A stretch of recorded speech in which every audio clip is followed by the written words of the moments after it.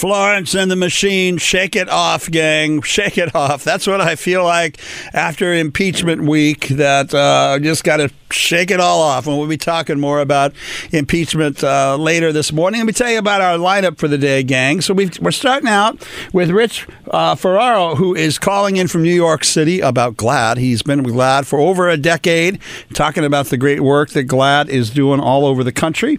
And then we're going to have a visit from some of the members of the gay and lesbian Armenians who are very happy about the recent U.S. Congress and Senate resolution finally calling the Armenian genocide what it was, a genocide.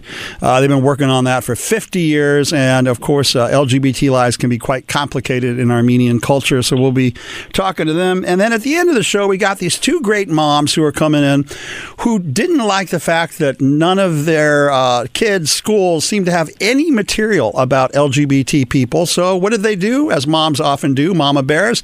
They got in and went out and found material, and then they gathered donors, and they bought books, and they made sure that LA Unified was providing literature to elementary and secondary school kids about LGBT lives so that their kids would feel some degree of acceptance in the public schools. I love moms like that. Moms are fantastic. But they'll be in at the end of the show, and it's happy December 20th, 2019. Jason, oh my God. It's almost Christmas. Please, I don't have a tree. I don't have a gift. I don't have a thing. Way. I got the tree. Oh, okay, you got the tree. The tree is up. Is it a real tree? It's a real tree. Okay, it does not have an ornament on it, but it's there. It's there and it's watered. There's something about real trees, that smell that comes off of them. Yeah, it's just fills the house. And I put up my Hanukkah and my Hanukkah candles, and I put up my Kwanzaa dolls. I'm all in. I'm all in. All right. I'm all in for the holiday. Now you just need some ornaments. Well, that'll happen later today. Gang, let's start out with Rich Ferraro, who's calling in from New York City from GLAAD. Rich, are you on there on the air with us? I'm here. Hi, hey, John. Rich, welcome to the show. Thanks. So I was chatting with you before the show got started. I remember when GLAAD got started. One of my colleagues, Carol Anderson, who was an attorney here in Los Angeles, she and I came out of the ACT UP movement. I was one of ACT UP's lawyers back then in the late 80s. And Carol and I think a group of people all over the country got together and said, we need something like the ADL. We need an anti-defamation league for LGBT people, and let's start something. And they called it GLAAD, and you all have been around ever since then. I think the late 80s. I don't remember. Do you know your founding year? I think it's the late 80s. Yeah, so we were founded in New York City in 1985, so we're going to be turning 35 pretty soon. And in addition to Carol and the folks who you mentioned, Vito Russo was also critical on founding GLAAD. Celluloid Closet. Yeah, Celluloid Closet exactly, author. Yes. Wonderful guy. Yeah. Yes.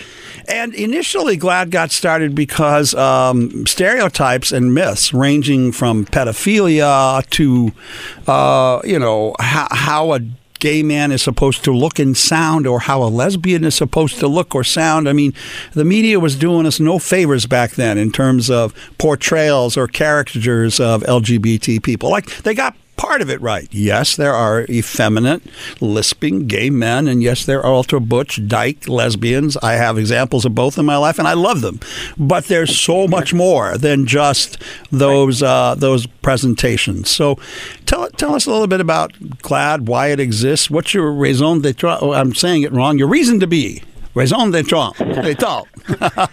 My French sucks. Yeah, my reason to be, and my colleagues at GLAAD, our reason to be is to create a world where there's 100% LGBTQ acceptance. And I think you hit on some of GLAAD's founding. The other big impetus for the founding of it was the coverage of HIV/AIDS in the mid-'80s, which was just demonizing gay men in the most despicable and inaccurate ways.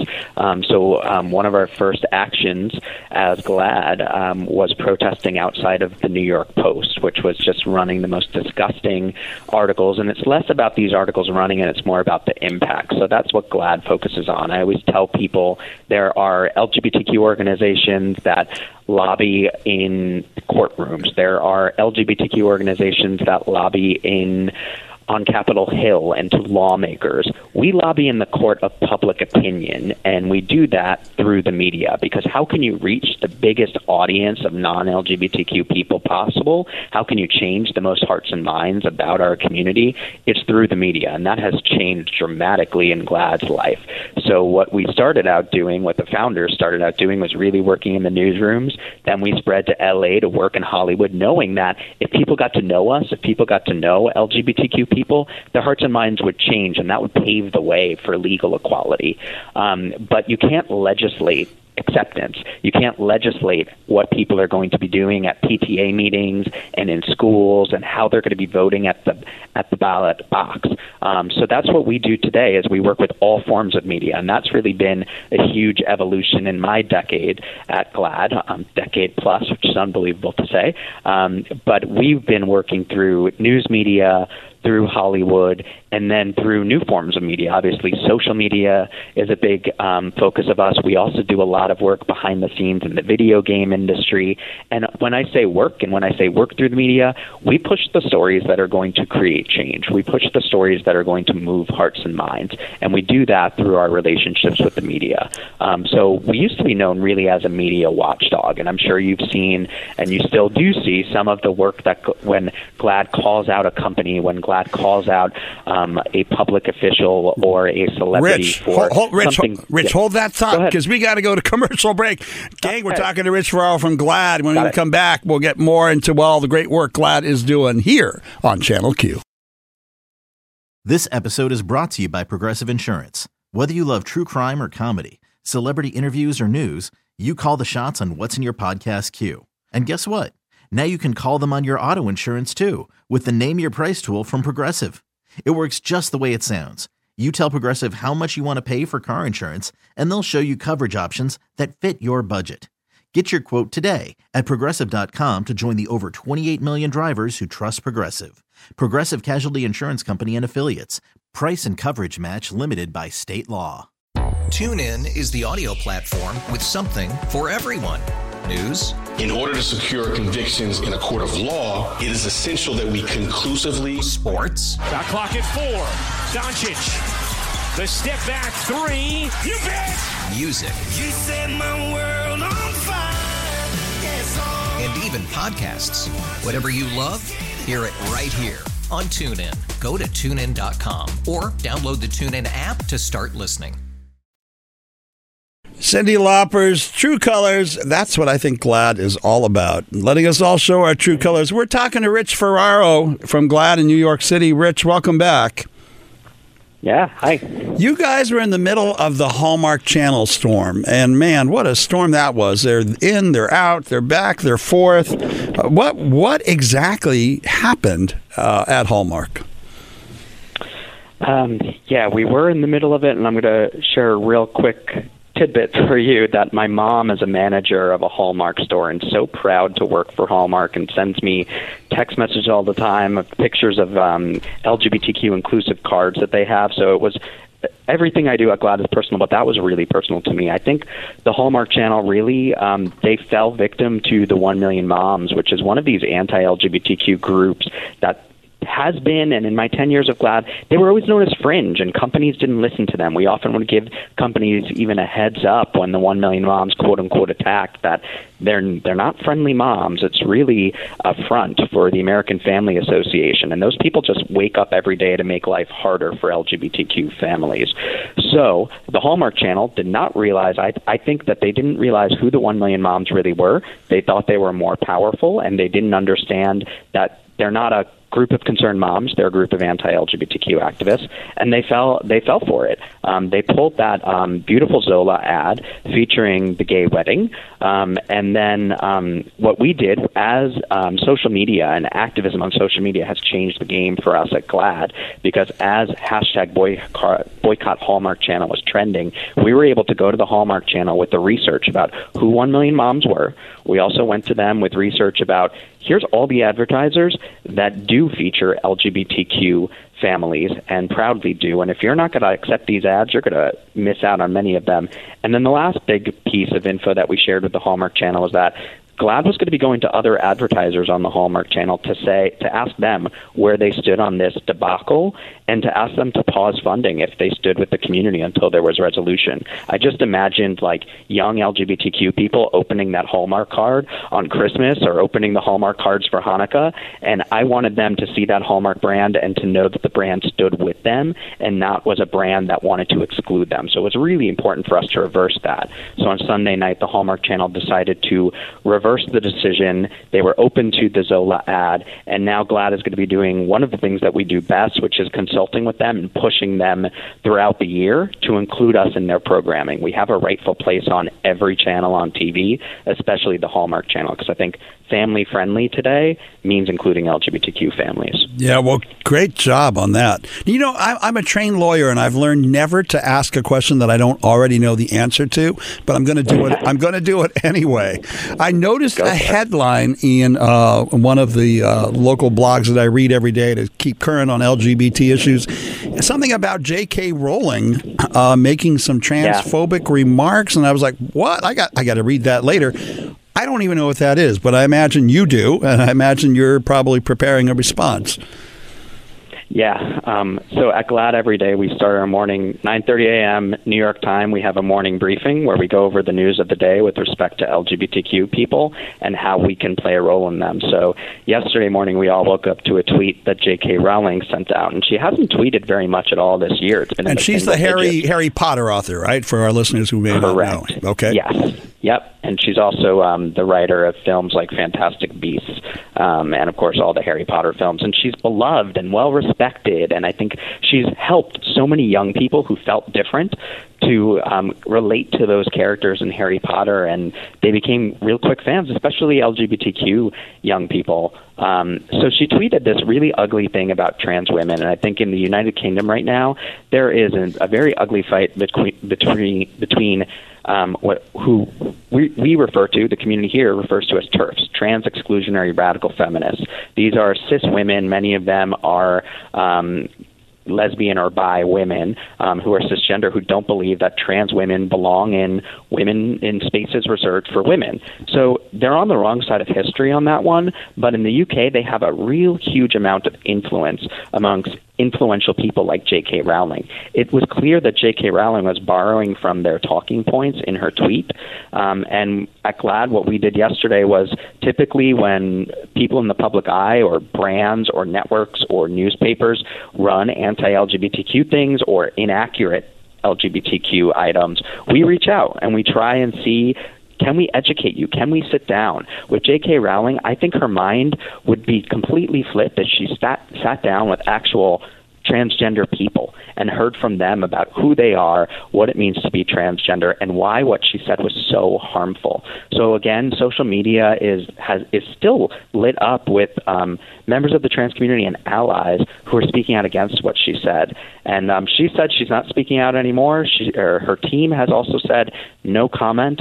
So I think it's still an open-ended story, but one that's going to continue and should continue, because I think what she said was so harmful to people who aren't well-versed in trans identities, and she reaches so many people around the world. So I do hope that she takes this opportunity to sit down with members of the trans community, whether they be at GLAAD or other organizations, and educates herself. She shouldn't just hear from people who don't like trans people. She should hear from the actual community. You know, so both of these examples that you're talking about seem like examples of neglect rather than malicious intent. Is that the majority of what you do? Is it just people or media outlets being reckless or not understanding? It's a mix. One of the most interesting parts of this job, and I think being an LGBTQ activist in general these days, is you never know who you're going to come up against or what you're going to be working on. So we have that morning briefing every morning where we go over it. I do worry these days that anti-LGBTQ activists, remember like Brian Brown, the head of National Organization for Marriage, Tony Perkins, head of Family Research Council, they are really gaining influence in this divisive political and cultural time. Many of them have seats in the White House or have the ears of people who are running government agencies, and that's really dangerous. So as they are gearing up and gaining credibility, we are trying to keep them in check. We're trying to make sure that mainstream media journalists know who they are and can put them into context. And then the other big part of GLAAD's work is more proactive. So I work really in the day-to-day trenches and on rapid response when crisis communication situations like the Hallmark Channel come up. But we have a bureau of GLAAD called the GLAAD Media Institute, and they do trainings around the world. It's something that I think a lot of people don't know GLAAD even does. But we've trained in the last 3 years 10,000 activists and allies around the world on how to use the media and how to do GLAAD's work with the media in your local community or with your own organization. So that's everything from, we had a staff member who helped Australia activists when they were fighting for marriage equality in Australia, to training trans women of color in the South to speak out about the epidemic of violence facing trans women. And then they also consult with Hollywood and with newsrooms in a behind-the-scenes way when they want more information. Because I think there is, amongst a lot of media people today, an interest in telling LGBTQ stories, but they want to do so in a responsible way and in a way that's going to have impact. So our team in the GLAAD Media Institute works with them in a proactive way to do just that. Let me ask you, since you brought it up, social media. So Twitter, Instagram, and other apps like that have individuals who have large followings of people, but they don't have paid advertisers. So using the leverage of advertisement or withholding advertising dollars disappears. What happens if a prominent rapper or a young millennial with a huge following or Donald J. Trump, put something out that millions of people read? Is there a role for GLAAD when that happens? Yeah, when that happens, my phone lights up and media are looking for a response for the community. So oftentimes we play that role, or sometimes we'll even direct to another organization because they might be the better face for it. But I think it's important to keep people like that in check. With Donald J. Trump and the Trump administration, everyone's focused on the circus that's happening right now in D.C., and I can't get the same level of attention for the anti-LGBTQ actions that the administration has put forward. Things like the food stamp program that disproportionately affects LGBTQ people, things like stripping away rights for federal employees who are LGBTQ, standing up for so-called religious exemptions and religious freedom. The administration has systematically been trying to roll back anti-LGBTQ protections, and no one in the mainstream media is checking them. So what we've tried to do is we have a page, GLAAD.org/Trump, and we're documenting that for journalists and for the general public so that voters can be equipped with, okay, well, is Trump for the LGBTQ community? I saw him hold up a rainbow flag once. It's like, no, actually here are over 125, I think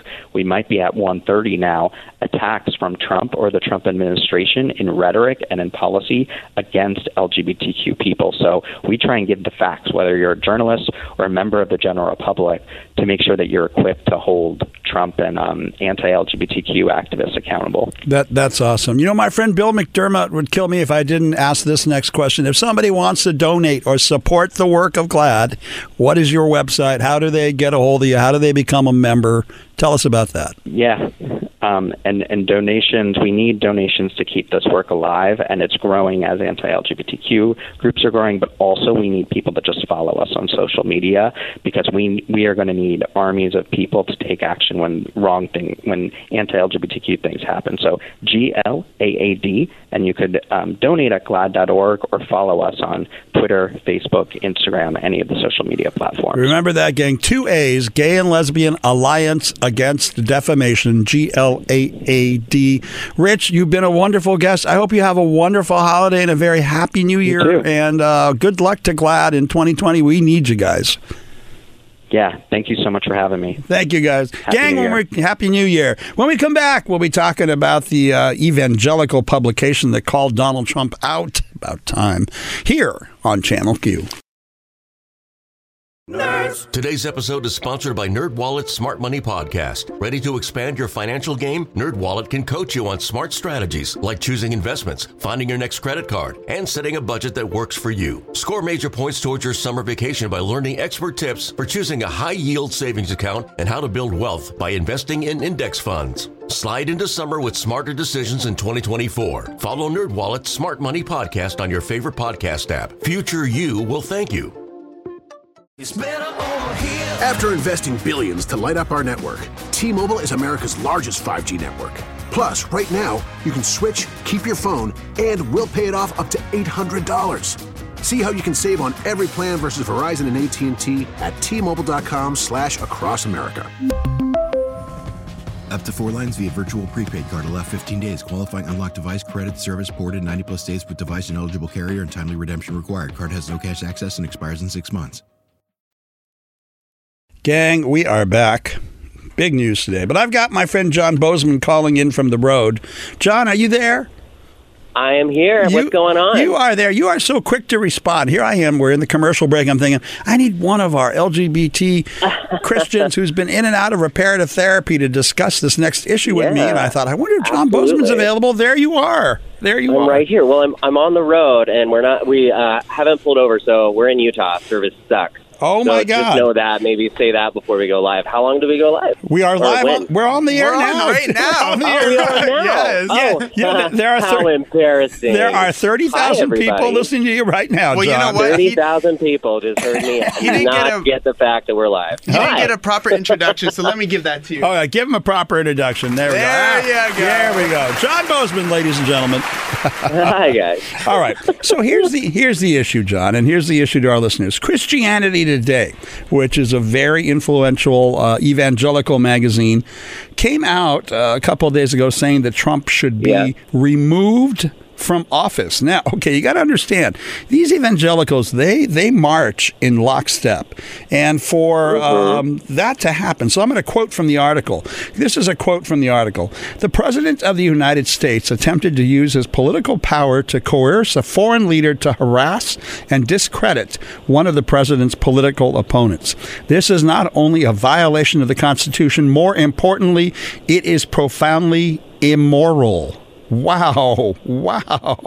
Yeah. And then they went on and they said, this is to the readers of the publication, to the many evangelicals who continue to support Mr. Trump in spite of his blackened moral record, we might say this. Remember who you are and whom you serve. Consider how your justification of Mr. Trump influences your witness to your Lord and Savior. Man, oh man, that took some backbone. That took some spine for the editor of that publication. It was started, I think, by the Reverend Billy Graham. What I mean, because I was raised Catholic, so it's not quite as hardcore as evangelical Christian. Yeah, but ex-evangelical here. Yes, I know, and that's why I wanted to ask you. So, for somebody to actually step out and be courageous, what do you think it finally took for this editor to get the backbone to speak up? It's really hard for me to know. Like, part of me thinks that it was just this political move to cover their asses, possibly because of the impeachment. But maybe they've been sitting on this for a while, and I think I remember they mentioned in the article that they were waiting to let people have their own opinion because they know how influential they are. So there's that. But let me just tell you, the second I read that article, I sent a text to my dad and was like, well, do you see it now?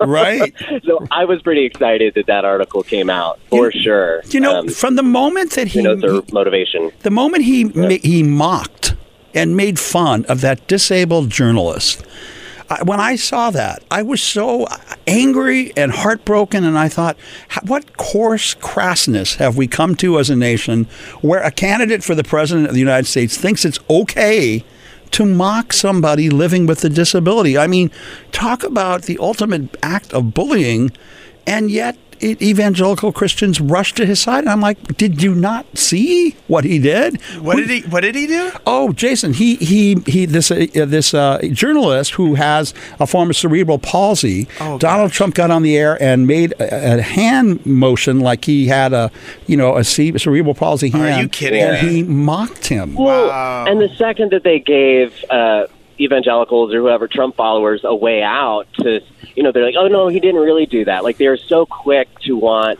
to justify him. I mean, I see the same pattern with their leaders in their churches or their pastors.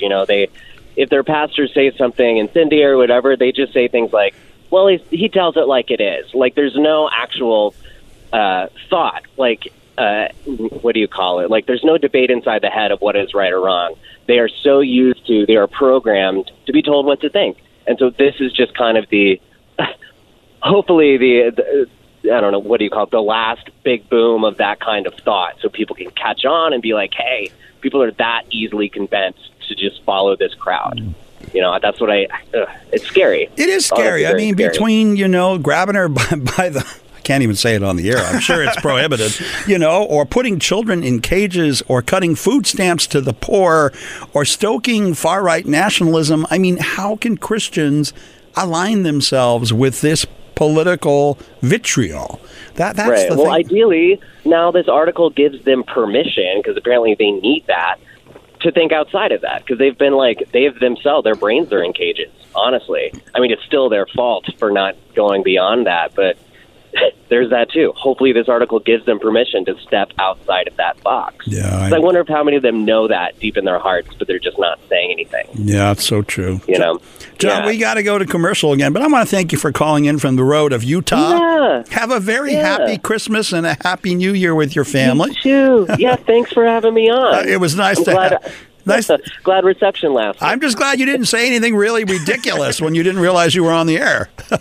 Yeah, that's true. That would happen. Thanks for. I'm glad I asked before I started to speak my weird, direct truth. Yeah. All right, gang. When we come back, more about what's happening in our world today here during Impeachment Week on Channel Q.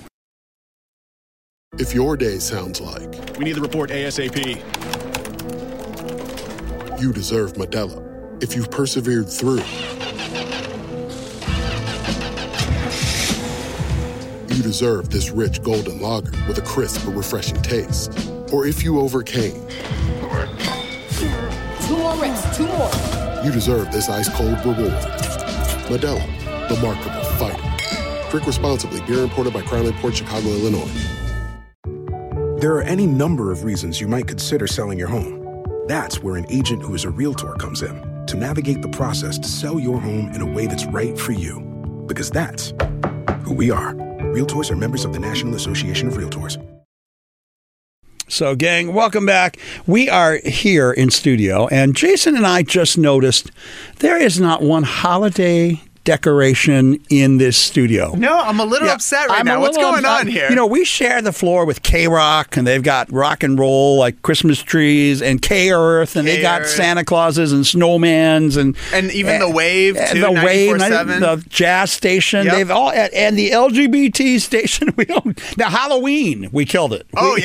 We smashed it. We brought in a ghost guest. Yes, and there was lots of decorations, and in fact, there's still a pumpkin right there on the shelf. Oh my God, left over from Halloween. Well, you just picked up a candy corn off the floor. Yeah, I did, and that's crazy. I mean, next year we're going to make sure we do up this place because hey, if it wasn't for us, there'd be no elves. I agree with you, 1,000%. Oh, how funny. So we were chatting earlier with John Bozeman about the Christianity Today article, and it really brings up an important issue, and I guess Jason and I are going to chat about it. Well, Jason, you're on the spot, millennial. I hate to put you on the spot. I'm here. What's popping? Right. So, okay, this is where your older friend said, this is one of those trudging through the snow stories, okay? All right. Yeah, when I'm kidding. Not Educate that bad. me. Not that bad. But the founding fathers and mothers, when they put together the Constitution Constitution. They put in the First Amendment about separation of church and state, and that was Thomas Jefferson, who really pushed to keep the state and the church separate. Why? Because they had come from Europe, where they had watched Europeans fighting brutal, internecine, bloody wars over religion. In England, between the Brits and the Scots, Queen Elizabeth and Queen Mary, one was a Catholic, one was a Christian. People were getting their heads chopped off for being the wrong religion. There were the Crusades, the Spanish going around killing everybody all across Europe because they weren't Catholic. Jews, of course, constantly on the run from the pogroms. I mean, religion was used to slaughter thousands, hundreds of thousands of people, right? So they saw that. They came from that, and they said, okay, we need to keep the church, the bishop on the chessboard, away from the king and the queen, right? Yeah. Got to keep the power away. And so part of the reason was to keep the church from having over-influence on politics. But the other flip side of that was to protect religion from how dirty politics is. And Donald Trump is the glaring example of how dirty politics can be. And now it's besmirching religion. People are looking at religious people like you're in with the devil, basically. Well, why is religion getting tied in with this? Well, they shouldn't. It all started, the moral majority. Okay, religion's always been around, right, since the founders, but it was really in the early 80s when Jerry Falwell and Pat Robertson and Paul Weyrich started something called the moral majority, where they realized, the Republican Party realized their agenda of big business, big corporations, was not popular with the common people, with the middle class.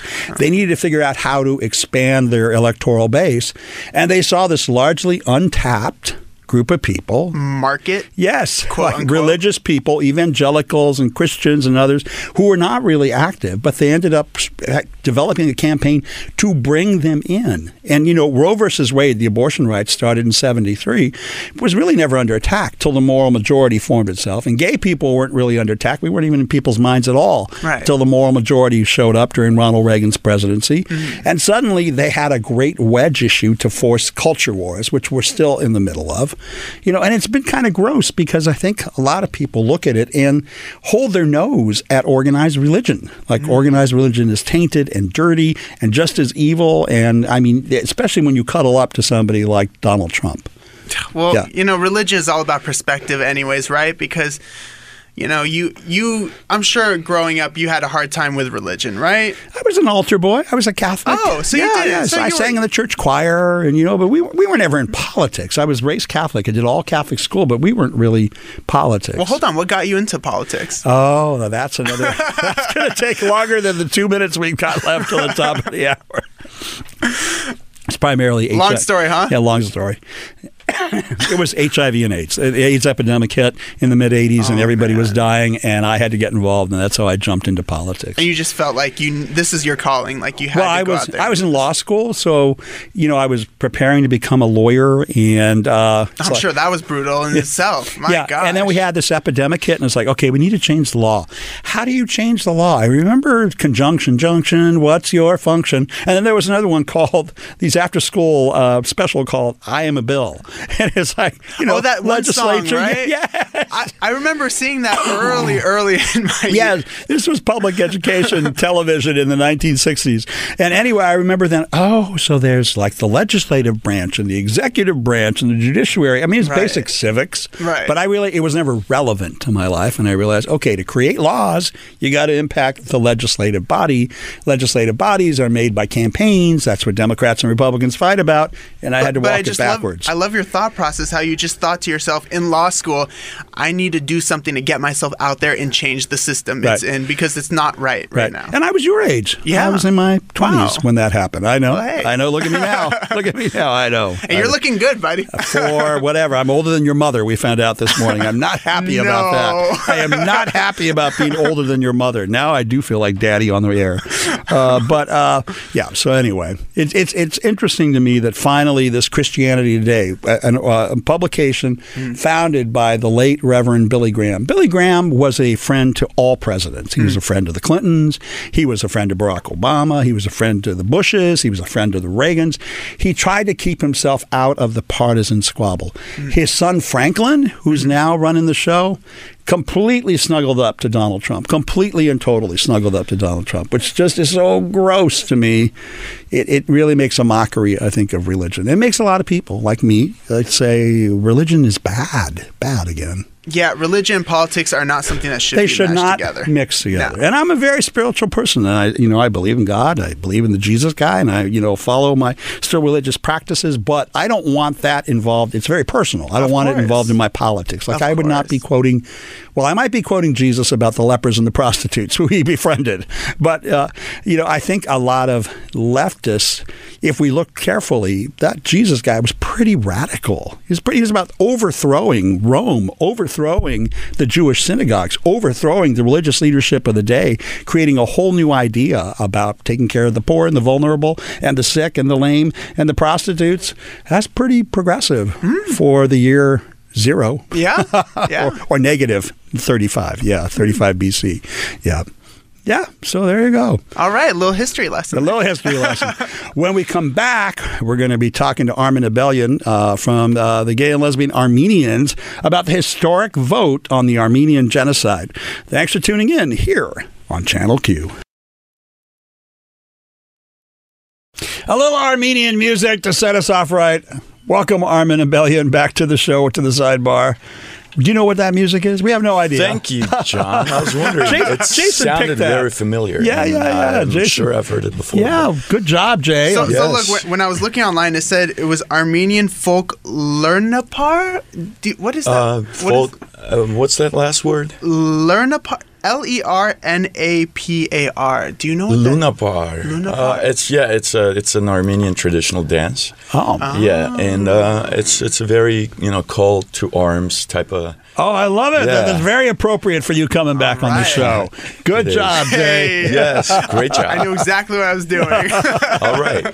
So, ARMEN, the last time I saw you, I think, or the time before, it was April. We were on Wilshire Boulevard in Los Angeles protesting about it was the annual commemoration of the Armenian genocide, right? April 24th. And there we were on Wilshire Boulevard. I ran into you, and there we are friends. out there. Yes, we were protesting together and to show a little LGBT presence in the middle of this big Armenian protest march. Yeah. Yes, and the community really appreciates that you representing West Hollywood have been with us since the beginning. Well, absolutely. But I think that some people may not realize what it is that we're talking about. So World War I happened, and World War I, millions of Armenians were slaughtered by Turkey. I mean, they were forced to march, and they were hungry and starving. And I like to draw parallels, and it's kind of uncanny what's going on. So it was the Ottoman Empire, which has overextended itself, and kind of was going through tough times, and it was looking for scapegoats, and it was pointing at minorities and saying, only if we get rid of the Christians, things would be better. Only if we got rid of the Armenians or the Greeks or the Assyrians,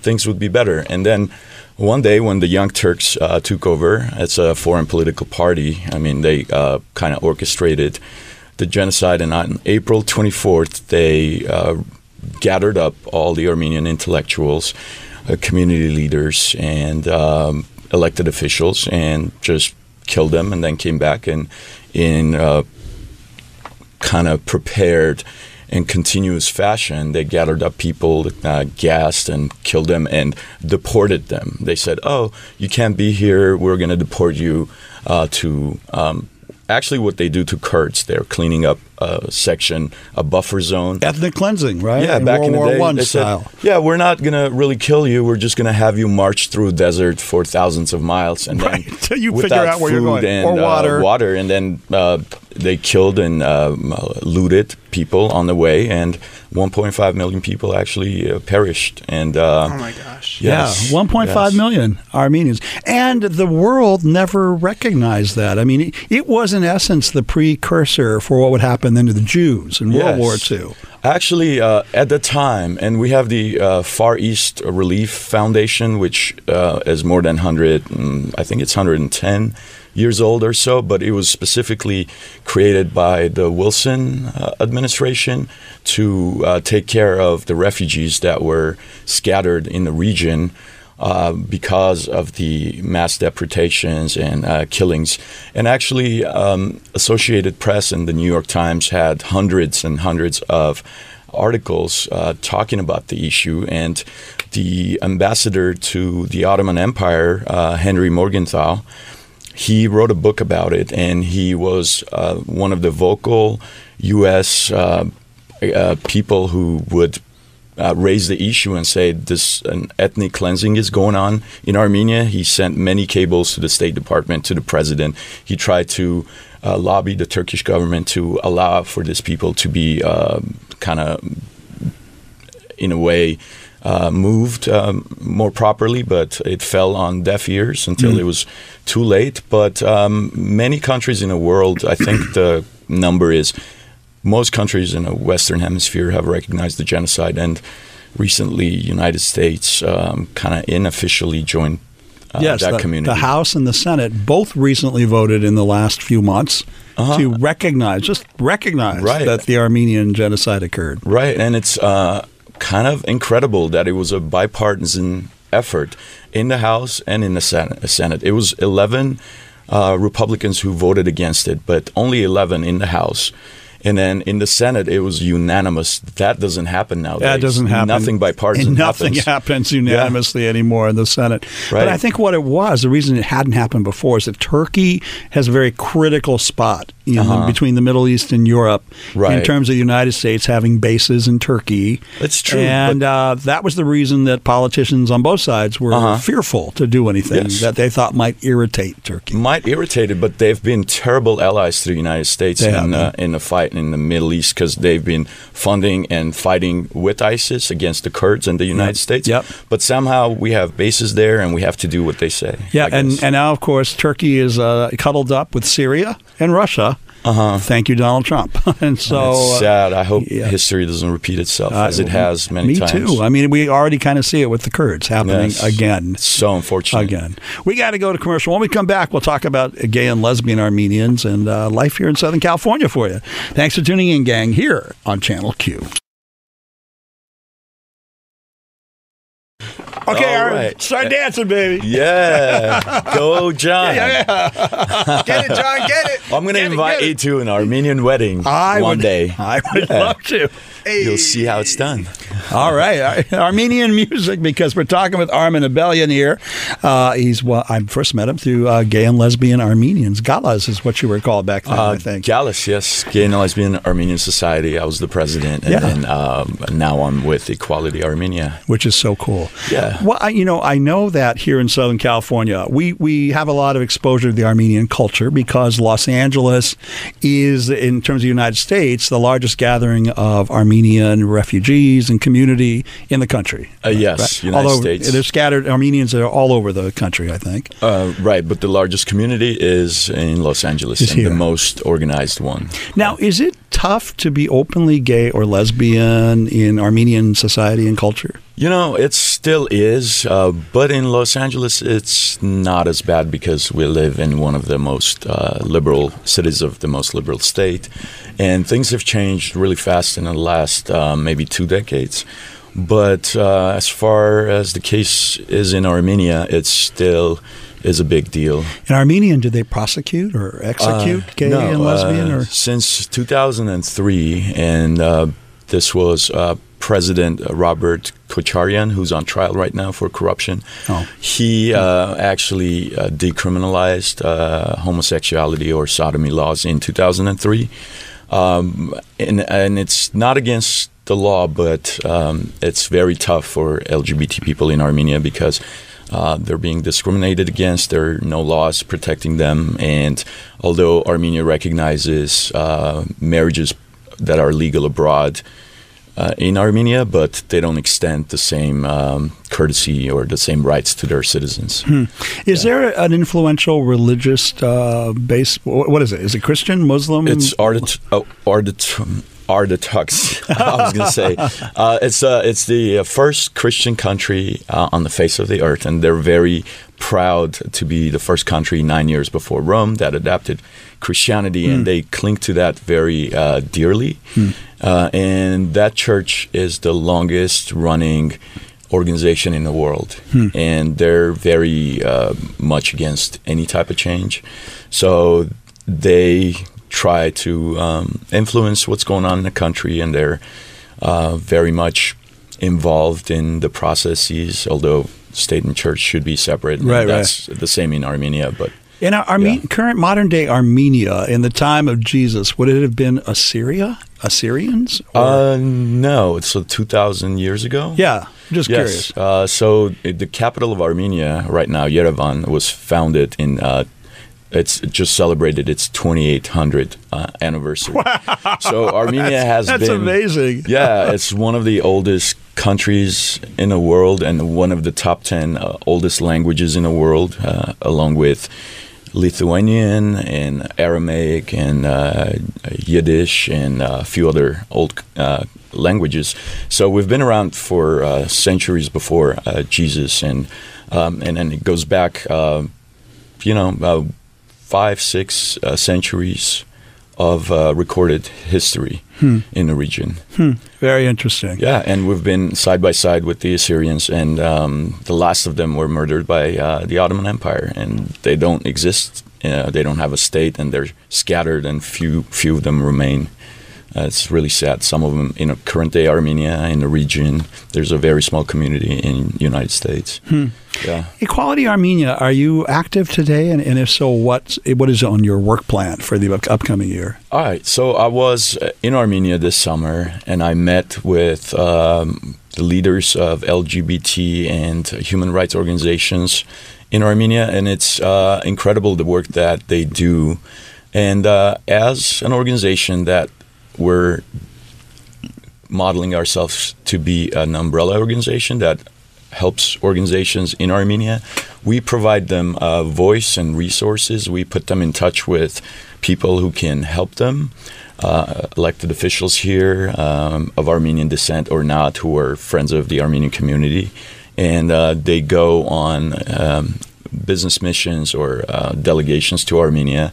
And we kind of educate them on what's going on in Armenia and who are the players and what are the stakes for the LGBT community. And we also support organizations here. We've supported GALAS, and we provide I'm really proud of our social media presence, and we do an incredible job of highlighting our allies and identifying our foes and just showing a better example how things should be done. That's Equality Armenia on Instagram and Facebook. And check out our page.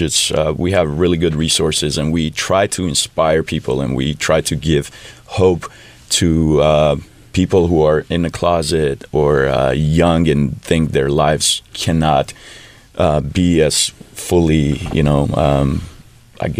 developed because they have to keep themselves in the closet. And we say it gets better. We give them hope, and we show them how it's done. Is there the pressure in Armenian culture, like a lot of Asian and Latin cultures, to marry, have children, create a family, pass on the family name? Yes, and it's a misconception in Armenia right now that the population growth is threatened because of the LGBT community, but it's actually the corruption and inequality in genders. That's an actual argument in Armenia? Yes. That somehow gay people are a threat? Because we need to repopulate, and gay people are a threat. But when you do actual scientific studies, women tell men and whoever is taking the study, they're not having more children because they're worried about corruption and they're worried about their financial stability, the economic future of the country. And that's why they're not, having 2, 3, 4 kids. They're sticking to one.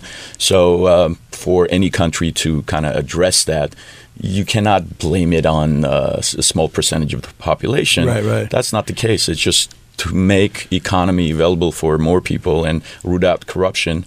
That's one way to encourage, population growth. Women in Armenia, are they subjected to restraint about being mother and homemaker, or are now women finally becoming career-oriented and higher education like other places? So when I was there, I noticed that change. The younger generation is just better educated and they're more worldly, but the highest value of women, it's kind of portrayed as it's motherhood, which is very admirable, and I think that's an admirable thing, to be a mother, to raise the next generation. But to say that that's your only track, and if you do anything else, you're a lesser of a woman or a human being, it's very unfortunate. Everyone should follow their path, and if they decide to prioritize their careers or whatever other gifts they have to give to society, then more power to them. But I do admire women who become mothers and who raise the next generation. We have to give them all the tools to do that well. And economic well-being is one way, and that's what Armenia should pursue. Tell us, we've got less than 30 seconds, about how people want to get in touch with you or Equality Armenia, your website, your Instagram. So equalityarmenia.org, and also Equality Armenia on Instagram, and Equality Armenia on Facebook and Twitter. And we have email addresses there, or there are many ways you can message us.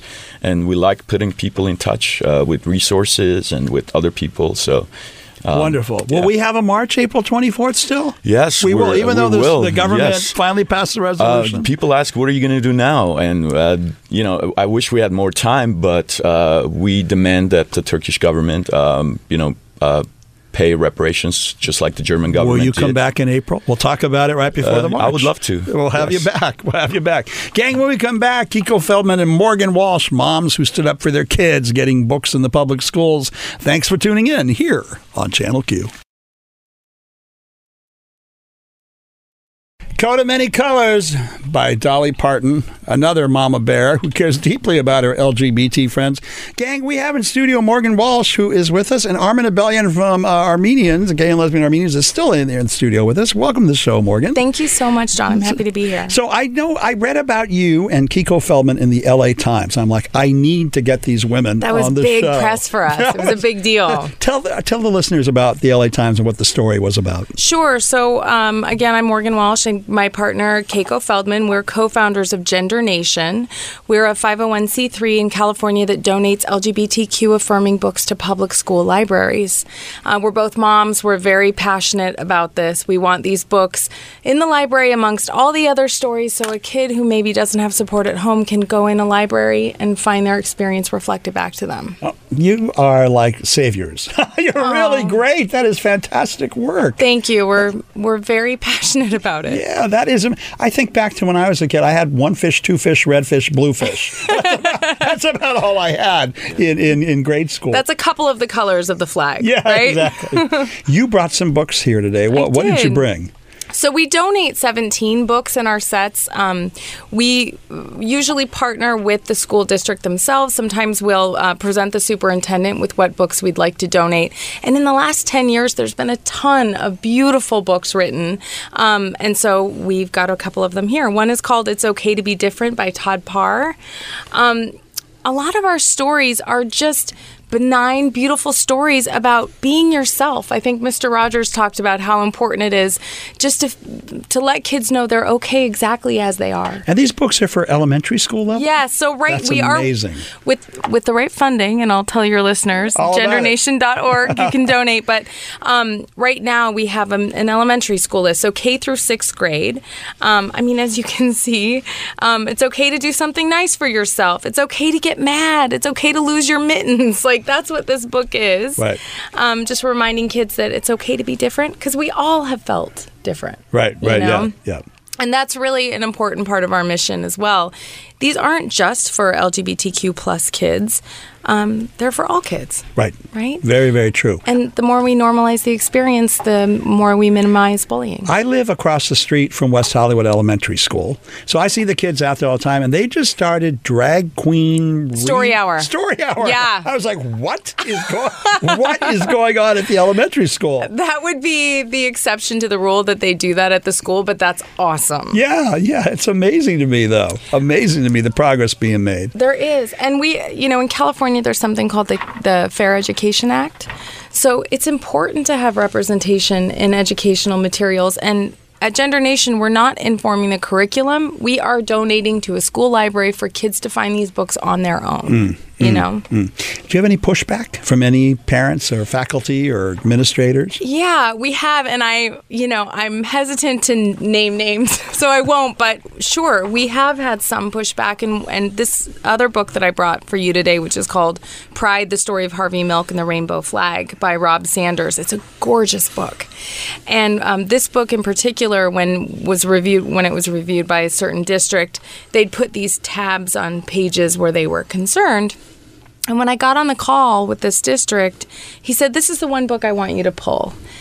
And I said, for us, it's really important that we have stories not just about, animals, or it's very important to have stories about real people, right, and martyrs and heroes like Harvey Milk, who is an incredible civil rights activist. So he took issue with the fact that Harvey Milk was assassinated. And I told him, when I got his email, I called my own children into the room and I said, "How did you learn that JFK died?" And they said he was assassinated, and they're 12, 10, and 8. And I said, "How did you learn that Martin Luther King died?" And they said he was assassinated. And so I brought that up to this gentleman on the phone, and I said, "We are teaching kids about assassinations, and it's important. It's an important part of our history." Yeah. And he said, "You're right, thank you." Oh, wow. So that's great that he was talked into it. That's awesome. Yes. And he was glad. Yeah. He was glad. Interesting that he would use a moment of violence as the excuse to get around teaching about a historic figure. The U.S. Navy just decided they're going to name a ship after Harvey Milk. Really? Yes, up in San Francisco. Oh, that's awesome. So when the United States Navy is about to name a ship, I'm sure you can do a book called Pride and Harvey Milk and the Story of the Rainbow Flag. And, I identify, the pronouns I use are she, her, hers, and I identify as a woman, and I brought that up to him too. I said, I would have really killed to have more books about female heroic figures when I was growing up. And, it's so obvious to me that having representation in our education materials makes a difference. Hermione Granger, I think, is the most prominent heroic feminine figure for all of us. Yeah. She's smart. She's brilliant. Without Hermione, Harry, we're talking about Harry Potter. I hope you know that. I gather. Oh, you're my millennial. Yeah. Of course you got this. You got this. Hermione is the brains of the whole operation, which is great, rather than her being the damsel in distress. It's true. It's huge, but she is a fictional character. Right. So it's like, let's get some RBG in there. Yes. You know what I mean? Yes. I actually got my Ruth Bader Ginsburg Christmas ornament yesterday. Yes! That's awesome. Gang, we got to go to commercial. When we come back, more with Morgan Walsh and about the incredible work she's doing in the public schools here on Channel Q. All right. I picked Alice Cooper's Only Women Bleed, Morgan, for you and KEIKO because I think that moms go through the biggest heartbreak about their LGBTQ kids or worry that their kids are not going to be safe. Yeah. Is that what got you into this work? Yeah. I have 3 kids, and my oldest, when he was in first grade, so now he's 12, but when he was in first grade, he came to me and he said, "Mom, I don't know any other kids like me." And at the time, he hadn't put words to his own experience. We were just watching him, his dad and I, and trying to set up this padded perimeter, we called it, just trying to let him know whoever he is great, but we also struggled with, we don't live in a bubble, and are people going to be mean to him, And when you have a little first grader who's walking around with their American Girl doll, it's like you just want them to feel like there's nothing wrong with it, because there isn't. Right. And that was your first indicator? He had There were lots of things. I mean, as a mother, and if there are any moms out there listening, there's lots of quiet moments where you go, and sometimes it's just an internal feeling. But yeah, he wanted to bring his American Girl doll to show and tell. He loved dresses. He loved my purses. He loved my shoes. So those were indications early on. My niece has a son, and when he was 5, he admired Elsa from Frozen. Yeah. He would dress up as Elsa, right? He would spin like Elsa. He was freezing things like Elsa from Frozen. And now he's 11, and now suddenly he's doing sports and other things. And so she's like, I don't know if I have a trans kid, a gay kid, or a straight kid. I don't care. That's exactly it. Right. I mean, I would say these were indicators for us, but they don't necessarily mean anything for anybody. You never know. I know. It's so true. And she would ask me, she goes, "Do you think I have a trans kid?" I'm like, Valerie, I love that you're just asking. I have yeah. no idea. Let's let them grow up. Just, let them grow up. Yeah. Follow his lead. Yeah. Well, KEIKO FELDMAN is now in the studio. She's joining us. KEIKO, we're live on the air. Put those earphones on and welcome to the show. Welcome, KEIKO. Say hi. Yeah. Hi. We were just talking about how you moms got involved and why you got involved. So tell us a story about your son and what happened. My son, his name is Zach. He came out when he was 15 years old and came out on social media, was super strong and ready and proud and has a really positive story. But I met Morgan and we talked about how amazing it would have been for these kids to get that messaging earlier. And so I was in. I was 100% in. And you were like, really? You got to do social media first? Like, you can't, like, I know. And then you said he's not regretted it. No, he got, I mean, his story is, kind of the ideal. Where he worked really, really hard in school. He made a lot of friends. He kind of felt like he was safe. And then he was just ready. And it was Instagram and Facebook. And I was like, do you want to tiptoe into this a little bit? And he was like, nope, I'm here. I'm ready. I'm done. And he was in a California public school, correct? Yeah. Which is like, where the heart of our work is to try to spread this message through California It is. And we were super schools. lucky to have that school be the first school district that let us kind of donate on a district-wide level. Well, I know for a lot of kids, our generation, and I'm older than both of you, but I think much older. So much older. But I think that a lot of the stories, like use the Disney stories, for example, it's always about Aladdin meeting Jasmine or, Peter Pan meeting Wendy. And there's always a male, female. And I only could identify with the villains, like Jafar. That Queenie Jafar from Aladdin. Oh my God. I was like, I get it.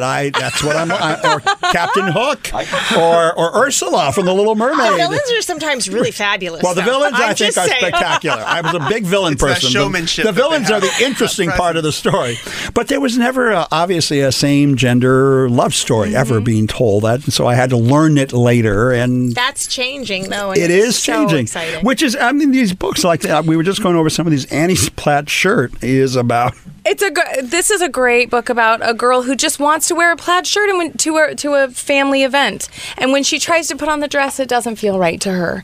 And she feels awkward and she's uncomfortable. And her family is at first like, wear the dress. And then they see her for who she is. And she's like, no, I need to rock a plaid shirt, please. Right. And they make that happen for Little Annie. Orphan Annie, I am sure, was a lesbian because she was amazing character. Well, and you pointed out you're looking at stories and longing for that relationship, and a new book that we're very excited to have on our list is called The Bravest Night in the World. Yeah, The Bravest Night That Ever Was. I begged Morgan. I think you FedExed it to your house, and I was like, you have to read this book. The author reached out to us after seeing some of the work that we do, and we love this story. And it's because it's a fantastic story, and the character happens to be gay, but it is not. Right. It's not the focus of the book. The book is not a coming out story. Fantastic story. Yeah. And I think that's why we fell so hard in love with it. Yeah, well, J.K. Rowling said that Dumbledore was gay, but it's like, really? I had no clue, never had a clue Dumbledore was gay and all that. But it's nice to see them just kind of being out there now. Yeah. I did just get questioned by my 8-year-old yesterday because he heard that Elsa is supposed to be gay in Frozen 2. We saw it, but he said there wasn't enough. Like, he didn't really know. That's interesting. She doesn't have a male counterpart, right? She's just, I haven't seen Frozen 2, by the way. But, it's really good. Okay. Me neither, but I didn't know that. Yeah. I didn't know that either, but there you go. Wow. Well, that's okay. This is all progress. This is really amazing. People are listening in cities all over the country. So if you were going to recommend to some moms or parents out there who have LGBT kids, how would you tell them to get started and where to get started?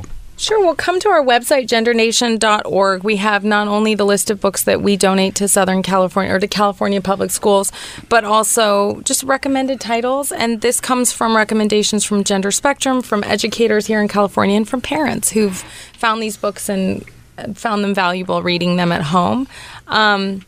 These books are out there. Thank God now this is becoming more being common. Written every day. I just got a preview copy from the guy who wrote the Harvey Milk book, And he just wrote one on Pete Buttigieg. And he wrote one on the first transgender military guy from like the Civil War. I mean, they're just constantly creating new content. That's really exciting. amazing. And publishers are doing it now, which is huge. Yeah, that is really amazing. We have run out of time, but I want to thank you both, KEIKO FELDMAN, Morgan Walsh, for coming on the show. You're incredible mama bears. We're so proud to have you on our side. Thank you so much, John. It's great to be here. Thank you for having us. Next week, gang, we'll have the end of the year. I've got Rance Collins, millennial entertainment expert, and Karen Oakham, lesbian journalist, joining me all 2 hours to wrap up 2019 year in review. We'll see you next week here on Channel Q.